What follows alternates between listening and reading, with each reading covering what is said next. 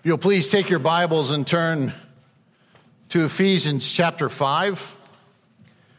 We're continuing our study. We come to a very familiar passage this morning. And I think a lot of times it gets taken out of context, especially at weddings and different situations, because it doesn't tell the whole context of why it was written. And so this morning we're going to be looking specifically at verses 21 through 33, but we're going to start back at verse 18 because it's actually one long sentence in the Greek, and it actually sets the pattern for what we're going to be looking at. And so starting at verse 18 and following. And do not get drunk with wine, for that is debauchery, but be filled with the Spirit, addressing one another in psalms and hymns and spiritual songs, singing and making melody to the Lord with your heart, giving thanks always and for everything to God the Father in the name of our Lord Jesus Christ, submitting to one another out of reverence for Christ. Wives, submit to your own husbands as to the Lord. For the husband is the head of the wife, even as Christ is the head of the church, his body, and is himself its Savior. Now, as the church submits to Christ, so also wives should submit in everything to their husbands. Husbands, love your wives as Christ loved the church and gave himself up for her, that he might sanctify her, having cleansed her by the washing of water with the word, so that he might present the church to himself in splendor, without spot or wrinkle or any such thing, that she might be holy and without blemish. And in the same way, husbands should love their wives as their own bodies, for he who loves his wife loves himself. For no one ever hated his own flesh, but nourishes and cherishes it, just as Christ does the church. And because we are members of his body, therefore a man shall leave his father and mother and hold fast to his wife, and the two shall become one flesh. And this mystery is profound. And I'm saying that this refers to Christ and the church. However, let each one of you love his wife as himself, and let the wife see that she respects her husband.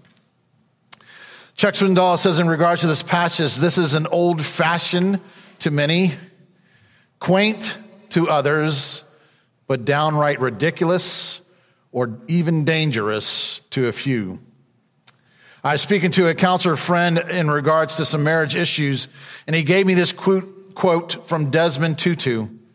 He says, there comes a point where we need to stop just pulling people out of the river. We need to go upstream and find out why they're falling in.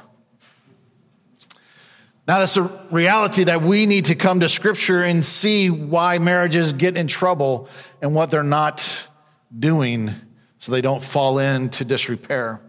See, it is God who knows all things, and he knows best.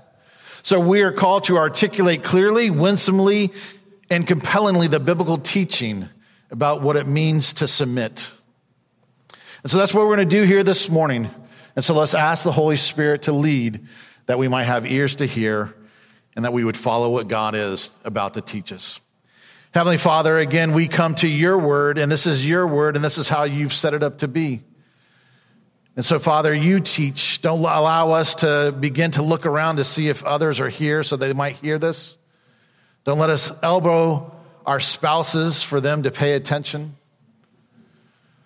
Father, may we have ears to hear. May we apply your word. And as we apply it, may people see that there's something different about the gospel message. Father, truly change us to look like Jesus Christ this morning. This we pray in his powerful name. Amen. So again, before we get to the section of dealing with wives and husbands, we need to understand that this introduction from verses 18 through 21 really sets the standard and the pattern for our understanding for the next 3 weeks of sermons. And so as we begin this, we should be asking the question of what does it mean to be filled with the Holy Spirit? Now, as we ask that question, I want to give you just a representation here. A lot of people believe that being filled with the Holy Spirit is where God is this pitcher, and what he does is he comes and he fills us. But then we have this opportunity, and as we go out and as we do ministry, or we talk to people, or we send notes to people, we think that we're somehow giving away our aspect of the Spirit. And so what needs to happen is the Holy Spirit needs to come back and fill us again. That's not the understanding. Probably the best example that I've ever seen is understanding. I know these are foreign to us in Florida, but they're gloves, and they're used for winter in most parts of our country, and it's there to protect. But what happens is we should really think as the Holy Spirit being the hand that moves the glove. Very different. So if the Holy Spirit is the one that moves and leads, if the glove becomes separated, it's just there. And you don't put both hands into each glove. The Holy Spirit leads both individuals in these relationships that we're about to talk about. And so when you have the Holy Spirit leading and guiding, those work together. And it does what it's supposed to do. And so there's a filling of the Holy Spirit. And when we have the filling of the Holy Spirit, he begins to influence us. It says in the scripture very clearly, either we get drunk or we're filled. Now, both have somewhat of the same effect, because we see when people get drunk, they get bold, right? It's a thing called liquid courage. And you can find the person who all of a sudden is this meek and mild person, wants to fight everyone or tell everyone exactly what they really think about them. Now, we're supposed to be filled with the Spirit, and so when we are filled with the Spirit, we're also supposed to be bold, but we're supposed to be bold in regards to Christ turning the world upside down. So we have this influence of the Holy Spirit. And the influence of the Holy Spirit, if he's leading us, he gives to us then a pattern in the scripture of what we're to follow. So we see in verses 18 through 21 that it's a pattern of submission ultimately. And so you have this fellowship, you have worship, you have gratitude, but then you also do have submission.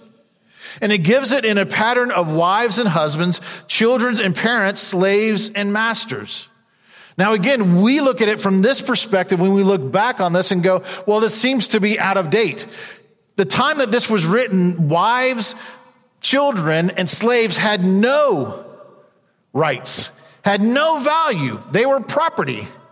So what Paul was saying at this point was radical and countercultural.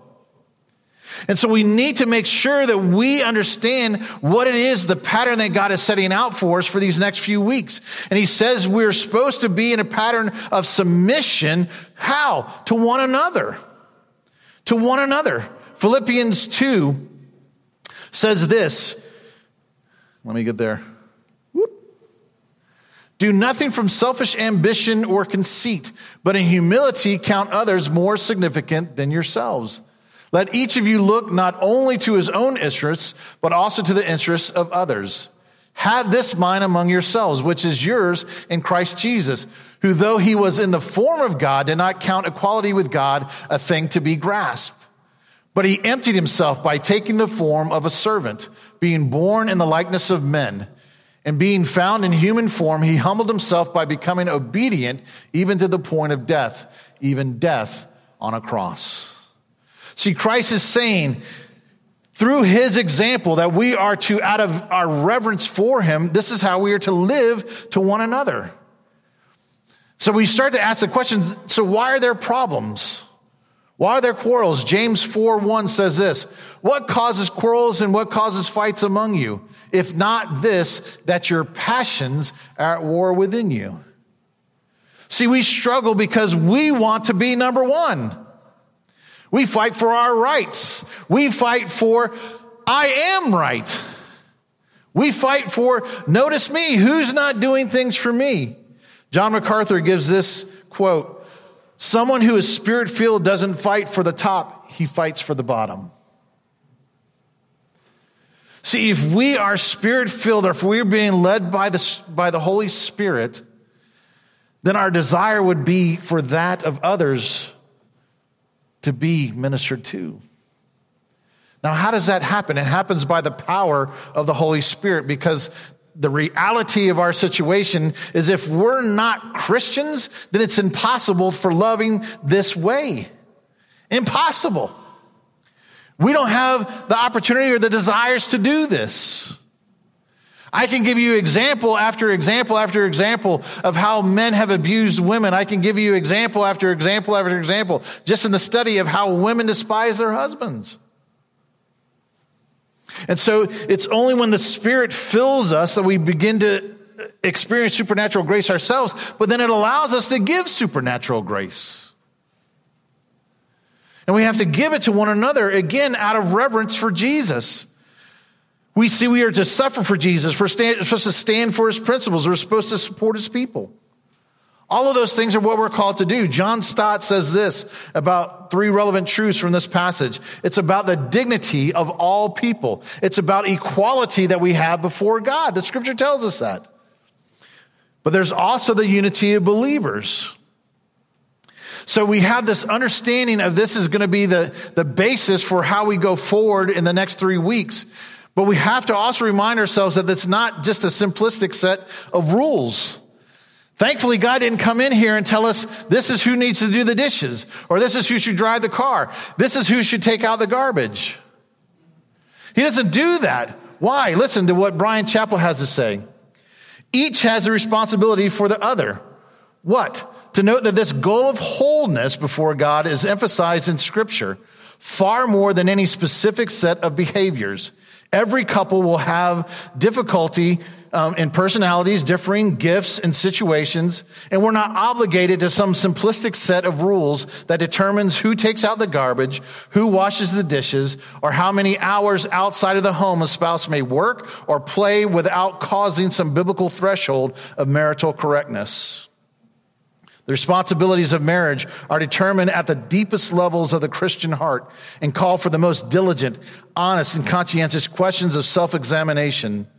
The husband not only must ask, am I leading my family to a better knowledge of God, but also is my leadership self-serving or sacrificial? The wife must summarily ask, not only do my actions, words, and attitudes enable my husband to lead my family to a better knowledge of God, but also have I truly in everything submitted my life to this highest priority? See, when we have Christ and he is filling us, again, our desire becomes for others and not self. And so he wants to unpack this with us. And the first thing he does is he tells husbands to love their wives. Now, again, when we talk about headship, we need to understand that, again, people have tried to say, well, the head of the person in this situation is a source of the woman. That's not how Scripture is written. It does talk about headship, but the most of this passage you see focuses primarily on the husband. So headship conveys a sense of taking responsibility for that which God commits to one's care. It requires Christ-like love. Now again, does this have to deal with authority? Yes. Make no mistake, this has everything to deal with authority. But please understand this, and especially men, listen to what I'm about to say. It does not mean you get to abuse your authority. You do not get the opportunity to become a dictator. And there are many who have looked at this passage and abused people, and specifically wives and children and employees, because they are in charge. So it doesn't give us a right to be a dictator and abuse our authority, but it also doesn't allow us abdication. For there are others who look at this passage and said, I'm the head of the family, so I'm just going to have the wife do everything. And they abdicate their authority. They abdicate their role. Both are unbiblical. And so God calls us to be the head of the family. Now, how does he tell us to do that? He tells us with the iron fist. No. He says you are to love your wife. So you have the situation where it's not eros, it's not a physical kind of love, it's agape love. And agape love is one that seeks the highest good of the other, even at the price of one's own comfort, safety, and benefit. So what does that love look like? Well, if we go back to how Christ loves us, we'll find out that love is sacrificial. It's selfless. It's giving up what was considered to be ours. Remember what Christ does for us? He gives up his heavenly glory. He becomes impoverished. He washes his disciples' feet. He suffers on the cross. And that's what he tells us as men. Are you giving yourself sacrificially, selflessly to your wife and to others? Don't think because you're not married or your husband's gone or your wife's gone or you've been divorced or whatever that you get to check out on the sermon. It's to one another. It's a selfless love. And we have to ask ourselves, how are we giving ourselves to others around us? And so Christ gives us an example of selfless love, but he also, sacrificing love, but he also gives us a sense of sanctifying. Now this is, again, it's a divine value. It's where we get to build them up. We never should be breaking down our wives. We should never be having our wives ever question whether they're good enough or they could survive without us. We should be building up both the inner as well as the external beauty of our spouses. We should be putting them in the place where God put them. And it says that it happens this way by the word of God. Now, this is probably a place where it steps on toes because I know I don't fulfill this all the time. Is the word of God even present in our homes? Are we ensuring that its witnesses there? Are we having family devotions? Are we praying together? Are we concerned about one another? Are we encouraging one another? Are we taking the scripture and building one another up? And I know sometimes that can be hard. But here's the thing. God says, if you haven't been doing it, start now. God can forgive us for all the things we haven't done. We can still have plenty of time moving forward. And so he tells us we're supposed to be washing with the word. Kent Hughes says this: is our wife more like Christ because she is married to us, or is she more like Christ in spite of us? Men, we have to ask that question. Is my spouse, my specific wife, more like Christ because I'm in the picture, or do I detract? And if you can't say yes, then again, we need to confess. We need to go to God. We need to make sure that we're filled with the Spirit. So that when we get things in the right perspective, then we love in the right perspective. So we have a sacrificial, we have a sanctifying, but we also have a caring love. Let me give you the story of Robertson and Morel McQuilkin. Robertson was the president of Columbia Bible College, and he found his wife was getting into Alzheimer's. And so she would get nervous when he wasn't there. And so they only had a short walk from their house to Columbia Bible College. And so she would get out and she would walk that 1 mile there and back every day, trying to find him and be comforted by him. And sometimes up to 11 times a day. And it got to the point where Robertson came home, and as he was taking off her socks to put her into bed, he saw that her feet were bloodied because she had gone after him so many times. So what does he do? He quits his job at Columbia Bible College so that he might care for his wife. The story started to spread, and I can tell you this. He's had more influence because of how he cared for his wife than he ever did being the president of a Bible college. Marriages have been healed. People have come to Christ because they've heard of his care for his wife. But for him, he did it as to the Lord. So we have this sanctifying, caring, but it's also the love that God has to us in Christ is unbreakable. See, most of our world tries to find love with feelings or emotions, and that becomes our foundation. And when that becomes your foundation, it becomes a place where it falls apart very quickly. That's why people have their prenuptial agreements. That's why people say, well, I'm in this as long as you make me feel happy.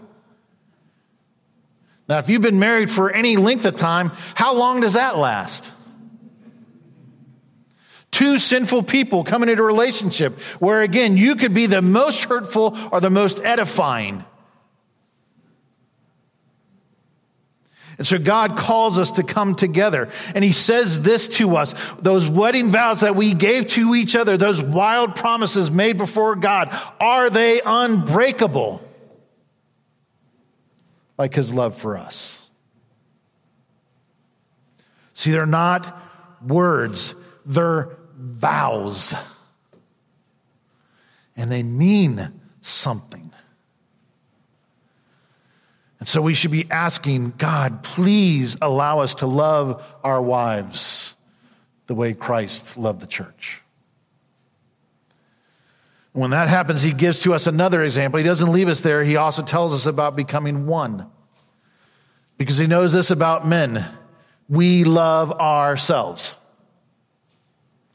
And so what he tells us, he says, I want you to love your wives as your own bodies. Now let me give you an illustration of a deflated basketball. Can you play with a deflated basketball? No. You can't play with just a basketball filled with only half air. It's got to be filled completely. And when it's filled completely, then what happens is there's supposed to be a development within that relationship. And so what happens is there's a personal development, finding the real me. Even in the midst of damage, everybody here has baggage that you've brought from your life.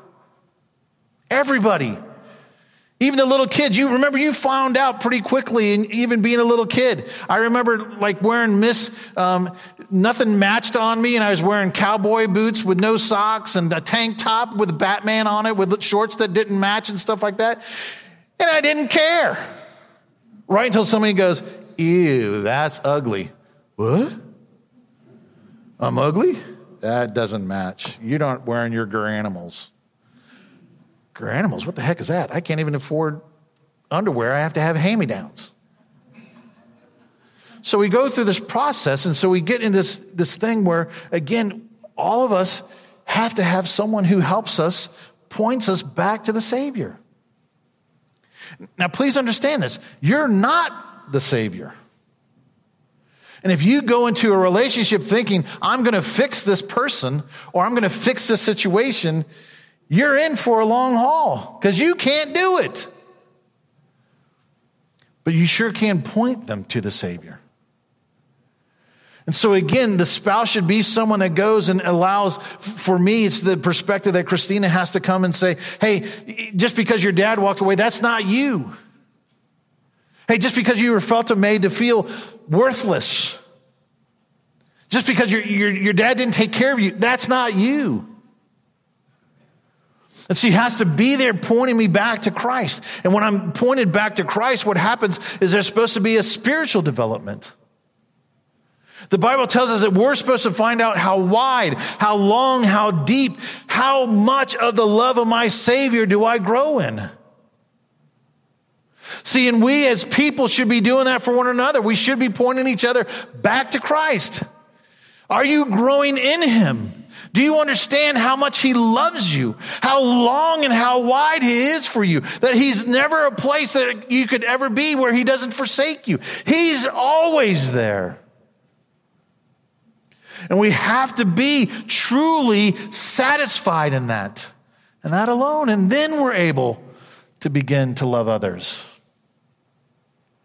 And so we're supposed to love each other with our own bodies, but we are supposed to become one, which means 1 + 1 = 1. Which means the person and the people around you, but specifically your wife's husband, should become the second highest priority. Not parents, not kids, not your job, not even the church. Spouse. And as we put it in the right priority, then here's part of the thing that we need to remind ourselves. We need to know our wives intimately. One pastor said he's asked many couples of 50 years of marriage, and he was asking them, what's your wife's favorite hymn? And you know what the majority of the men said? I don't know. 50 years of marriage, and they don't know their wife's favorite hymn. Let alone what's the color of her eyes? What's the nuances when she gets angry? How does she laugh? What about her smile? How does she do her little twitches? How do you know you're in trouble when she doesn't speak a word? Are we knowing our wives intimately? And here's one thing that I tell every couple: keep dating each other. I don't care how old you are. I don't care what the date looks like. Are you growing in the knowledge and in the appreciation and the love for your wife? And if it's not, then repent. Bring her lots of flowers. Bring her chocolate. Bring her whatever she likes. Ask for forgiveness and show her how much you love her. It's not too late. Then God turns some of our stuff to the wives. He does tell us, wives, we are to be about giving duty, devotion, and ultimately respect to our husbands. So in regards to devotion and the duties that God has given to us, again, Brian Chappell says this: women who believe in the authority of the word understand that they are to submit. They don't fight it. And you hope that you're in a relationship where you don't have to. But we are called to a devotion, and specifically in the passage, to her own husband. Not to every husband, to her own husband, which again means that your relationship's going to be different than everybody else's. But as we give devotion to that husband, please understand this. You also, in this day and age, most people in this room, if not all the people in this room, have voluntarily gone into marriage. Which means this. Hopefully, especially you young women, hopefully you're seeing the man already do this. And if he's not, get rid of him. I'm telling you, you do not want to go through a situation where you get married because you want to get married. You want to be in a marriage where you see the example of the man loving his wife. And then again, maybe some of you need to repent. I haven't been that. But again, men, is this a woman that you're dating or that you're married to that is willingly going to support you? And so we have this devotion that we're called to because it should become a delight. Now, again, this does not mean that just because you're not always happy with your husband, that again, you can just simply walk away, or I'm not going to obey. It's not a quid pro quo thing. The Bible didn't set up, if the husband does this, then you can respect him. One of the greatest examples that I ever saw of this was in the first church where I was a youth pastor, and there was a man who was a jerk. A jerk to his wife and a jerk to his children. And there were men that talked to him about it, but that wife, truly amazed me, never once talked bad about her husband. Not once. Always found herself saying the good things about her husband. I mean, he almost ran them into bankruptcy multiple times. She never wavered.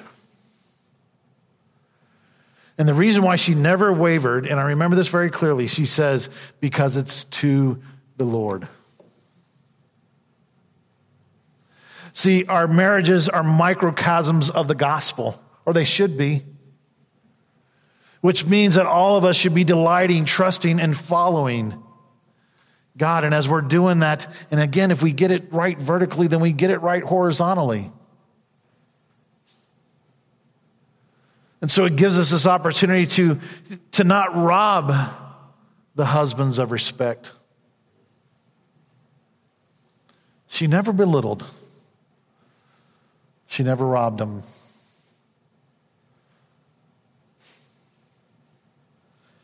So for that, she receives what the Bible says is dignity. See, there's a splendor even in regards to submission. The Trinity. My goodness, the Trinity is our prime example. 3 persons who are equal, but still have separate roles.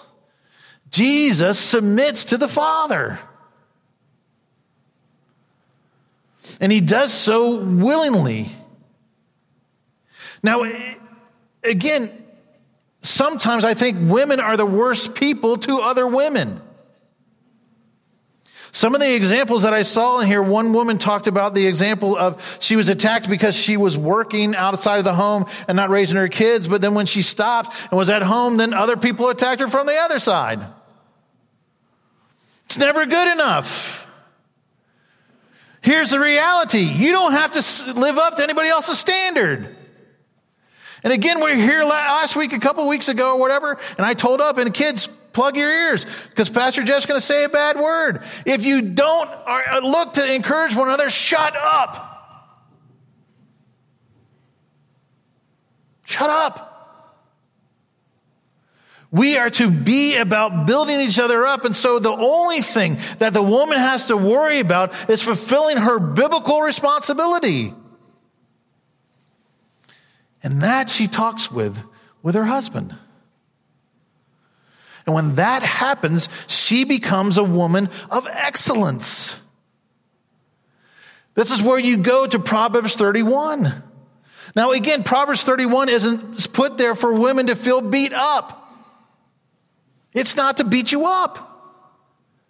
This isn't a job description in Proverbs 31. It's a husband's response to take the Hebrew alphabet and write down exactly how his wife fulfilled. He wants to tell everybody about his wife and how excellent she is. And that's a great thing. Men, go to the alphabet and write down everything for every letter that your wife fulfills. And as you get older, make it more intimate and more specific. But write down what are 26 attributes of your wife that you want other people to know. You want to hear some from Proverbs 31? Listen, she makes a safe home. She's trustworthy and dependable. She has a good attitude. She's loving, open, and honest. She's content. And let's make a caveat here. There was an example, and I just want to bring this up. A woman said, I want my husband home more with the kids and with me. And so one of the ladies that she talked to about said, that's great. I agree with that. Will you take a loss of income? And the wife said, no. She said, well, then don't ask for your husband to be home more. But the Proverbs 31 woman is content. She's patient and forgiving. She's industrious. She's a counselor. She brings correction. She has inner beauty. She pursues God and his glory. She builds loyalty. She's grateful. She's thankful. She's confident. Men, this is a husband talking about his wife. You talk and encourage your wife. Love her the way she should be loved. And when this happens, then this is what happens. This comes from some of the women authors in regards to this passage. And they said, this is what happens in regards to respect. They said, it starts to change your thoughts. Because the question is, what springs to mind when you think of your husband? What springs to mind? And are they good, pleasing, God-honoring thoughts? What are the words? How do you speak to your husband? But not only how do you speak to your husband, how do you speak about your husband to others? And then thirdly, what are the deeds? What do your actions communicate to your husband and for your husband? As we come to a close on this passage, again, I can't say everything, nor has anybody ever arrived.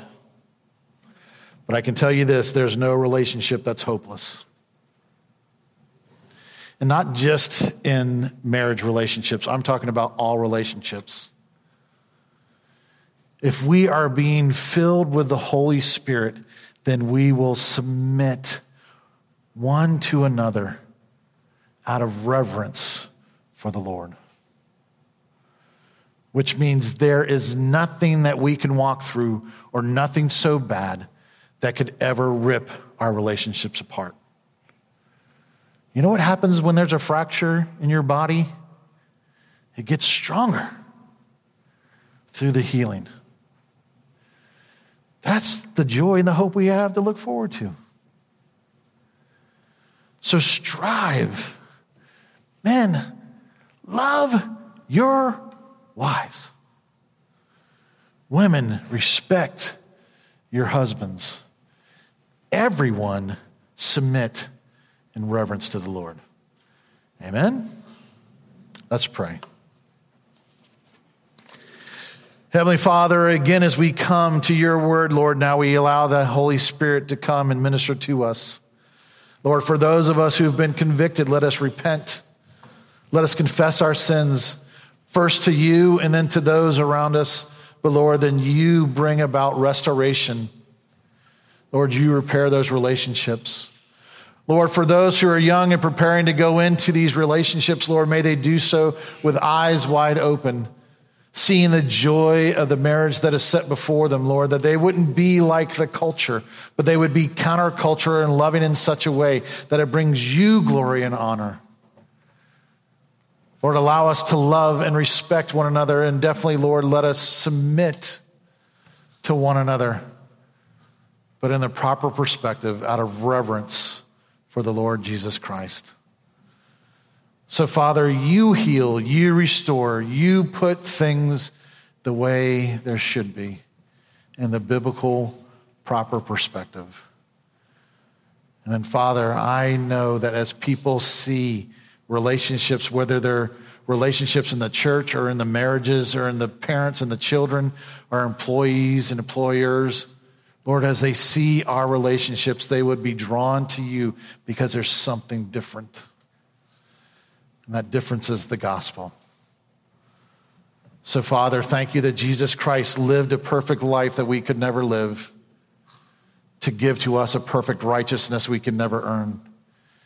And he gives to us the power of the Holy Spirit to live out these commandments, to love and to respect as only you have done perfectly.